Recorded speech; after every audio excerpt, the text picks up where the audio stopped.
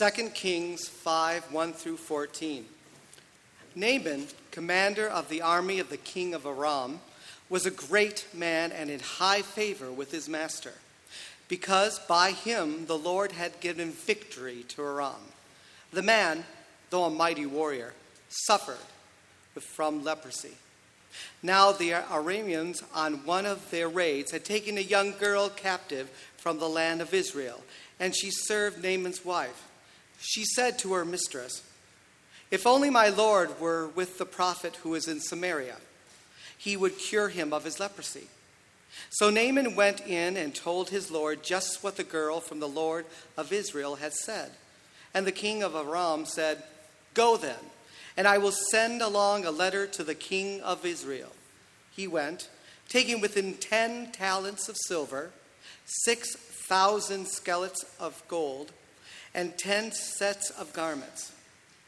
He brought the letter to the king of Israel, which read, "When this letter reaches you, know that I have sent to you my servant Naaman, that you may cure him of his leprosy." When the king of Israel read the letter, he tore his clothes and said, "Am I God to give death or life, that this man sends word to me to cure a man with leprosy? Just look and see how he is trying to pick a quarrel with me." But when Elijah, the man of God, heard that the king of Israel had torn his clothes, he sent a message to the king. "Why have you torn your clothes? Let him come to me, that he may learn that there is a prophet in Israel." So Naaman came with his horses and chariots and halted at the entrance of Elijah's house. Elijah sent a messenger to him saying, "Go, wash in the Jordan 7 times, and your flesh shall be restored, and you shall be clean." But Naaman became angry and went away, saying, "I thought that for me he would surely come out and stand and call on the name of the Lord his God, and would wave his hand over the spot and cure the leprosy. Are not the Abana and Phophar, the rivers of Damascus, better than all the waters of Israel? Could I not wash in them and be clean?" He turned and went away in a rage. But his servants approached and said to him, "Father, if the prophet had commanded you to do something difficult, would you not have done it then? How much more when all he said to you was, 'Wash and be clean'?" So he went down and immersed himself 7 times in the Jordan, according to the word of the man of God. His flesh was restored, like the flesh of a young boy, and he was clean. The word of God for the people of God. Thanks be to God.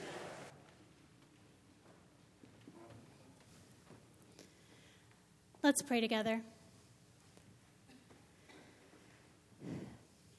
May the words of my mouth and the meditation of all of our hearts be acceptable in your sight, O God, our rock and our Redeemer. Amen. There's a little 8-year-old girl, Tandwi Chama, from Zambia. And she showed up to school one day at 8. And the school was closed. You see, her teacher had died of AIDS, and that was the last teacher of the school. So instead of finding more teachers, they just closed the school. Tandui wasn't happy with this outcome. She was so unhappy, in fact, she went and gathered 60 of her classmates, and she said, "Let's march to the next school over and see if they'll let us attend there." So she gathered them up, and they marched. Now, it wasn't close. It was a long walk. But they showed up. Can you imagine, teachers?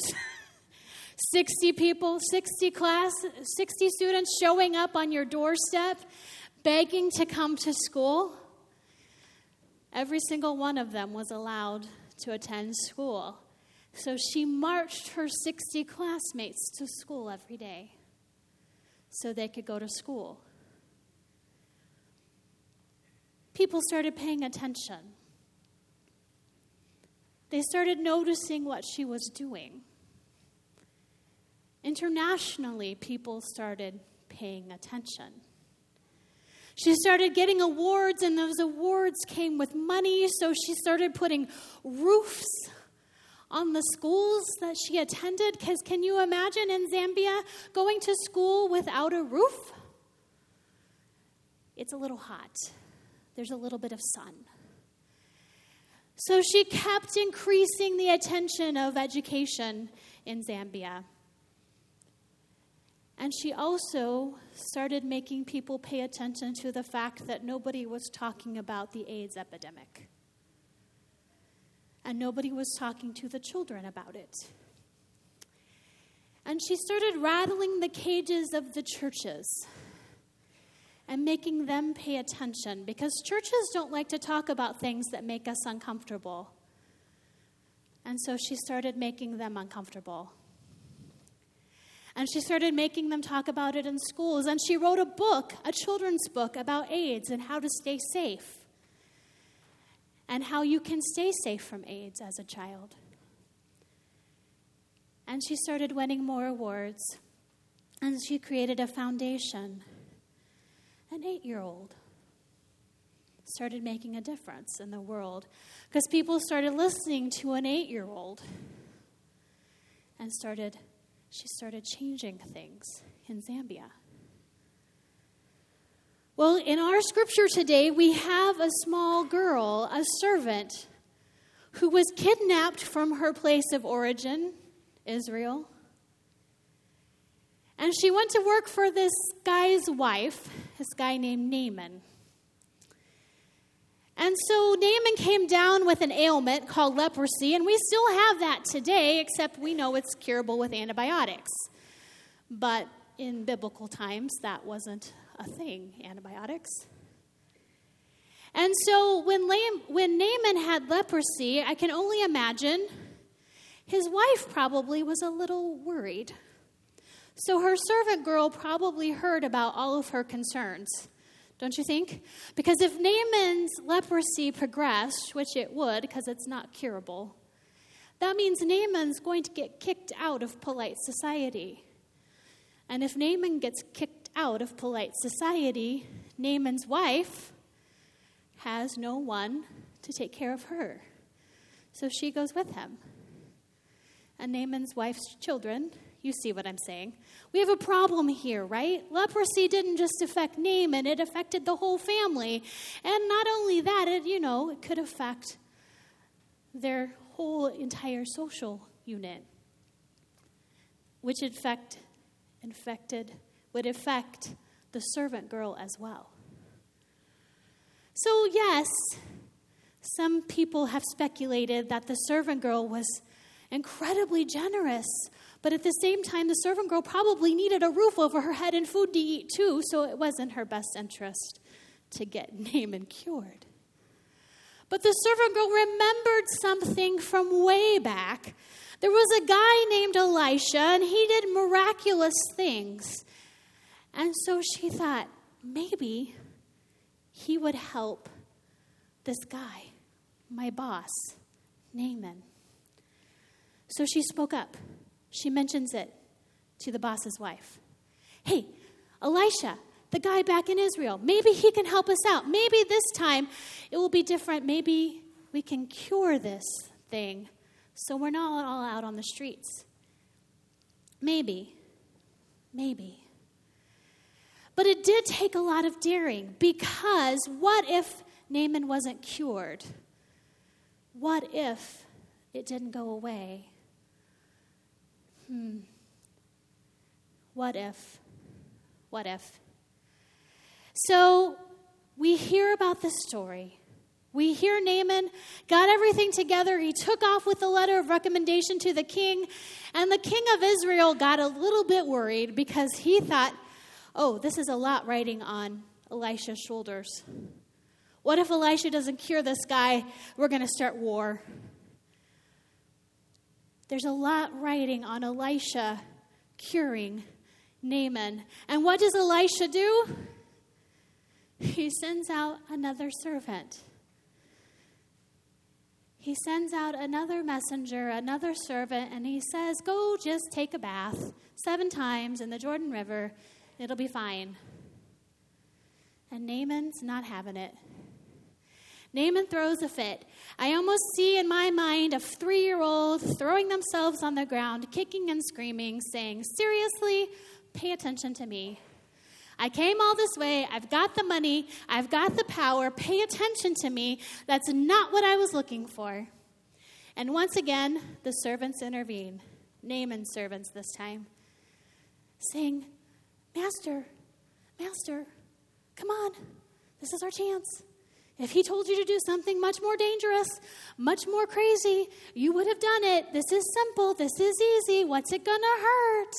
Let's just go take a bath in the muddy river. It's going to be okay. So we see in our story 3 times servants have jumped in and intervened or done something to help the powerful make it through.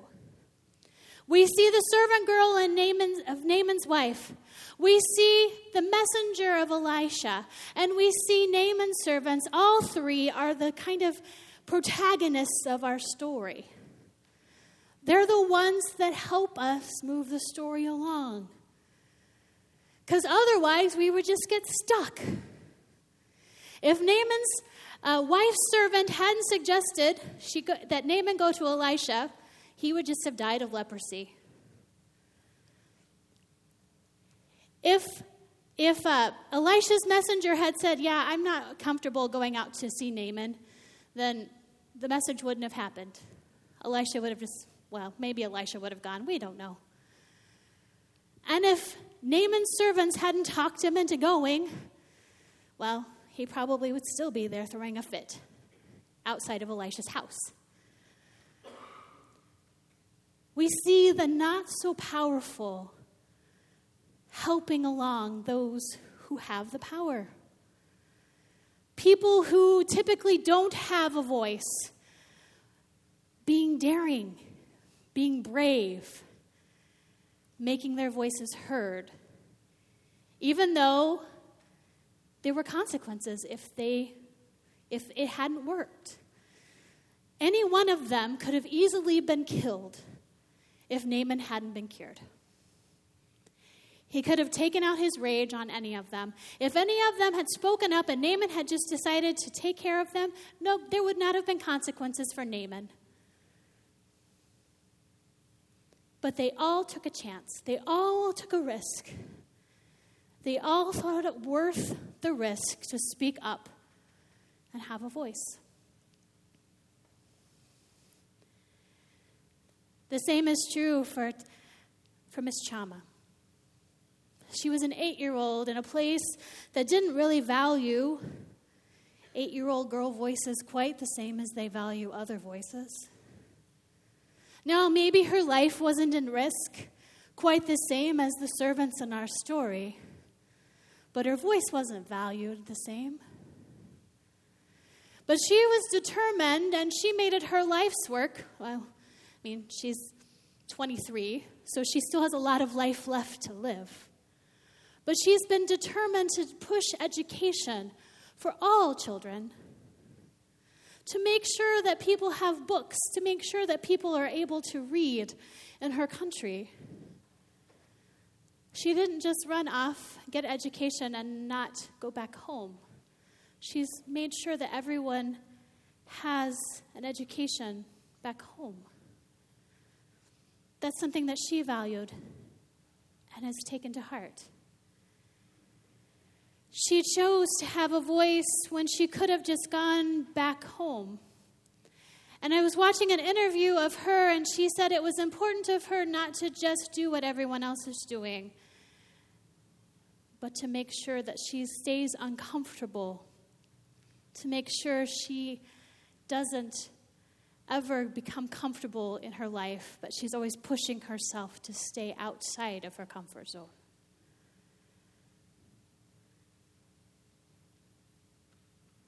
She shared her faith and her belief in education. the young people in our story shared their faith and belief in Elisha's ability to cure Naaman. So what is your faith and belief? Now, we all, I would assume, since we're gathered in this place, believe in some basic tenets, like we believe that Jesus Christ is Lord and some other things we would all agree on. But I'm talking about, what's that thing that wakes you up in the morning? What's that thing that drives you? For some of you, that may be gardening. For some of you, that may be education. When I was 11, I wanted to be an astronaut. So still to this day, when I look up in the sky, I wish I could go to space. But that dream is gone. Math and I are not as good of friends as I need to be an astronaut. But what is that thing that pushes you? What is that thing that you passionately share and your drive is for? I want to encourage you to remember back when you were a child. Remember back to when you had that fire in your belly that you wanted to be and do. What is it that you told everyone you wanted to be when you grew up? Now, if you were like me and you wanted to be an astronaut and that ship has sailed or that space shuttle has flown off, what is that other thing that you're passionate about? Find that fire. Share that faith with others.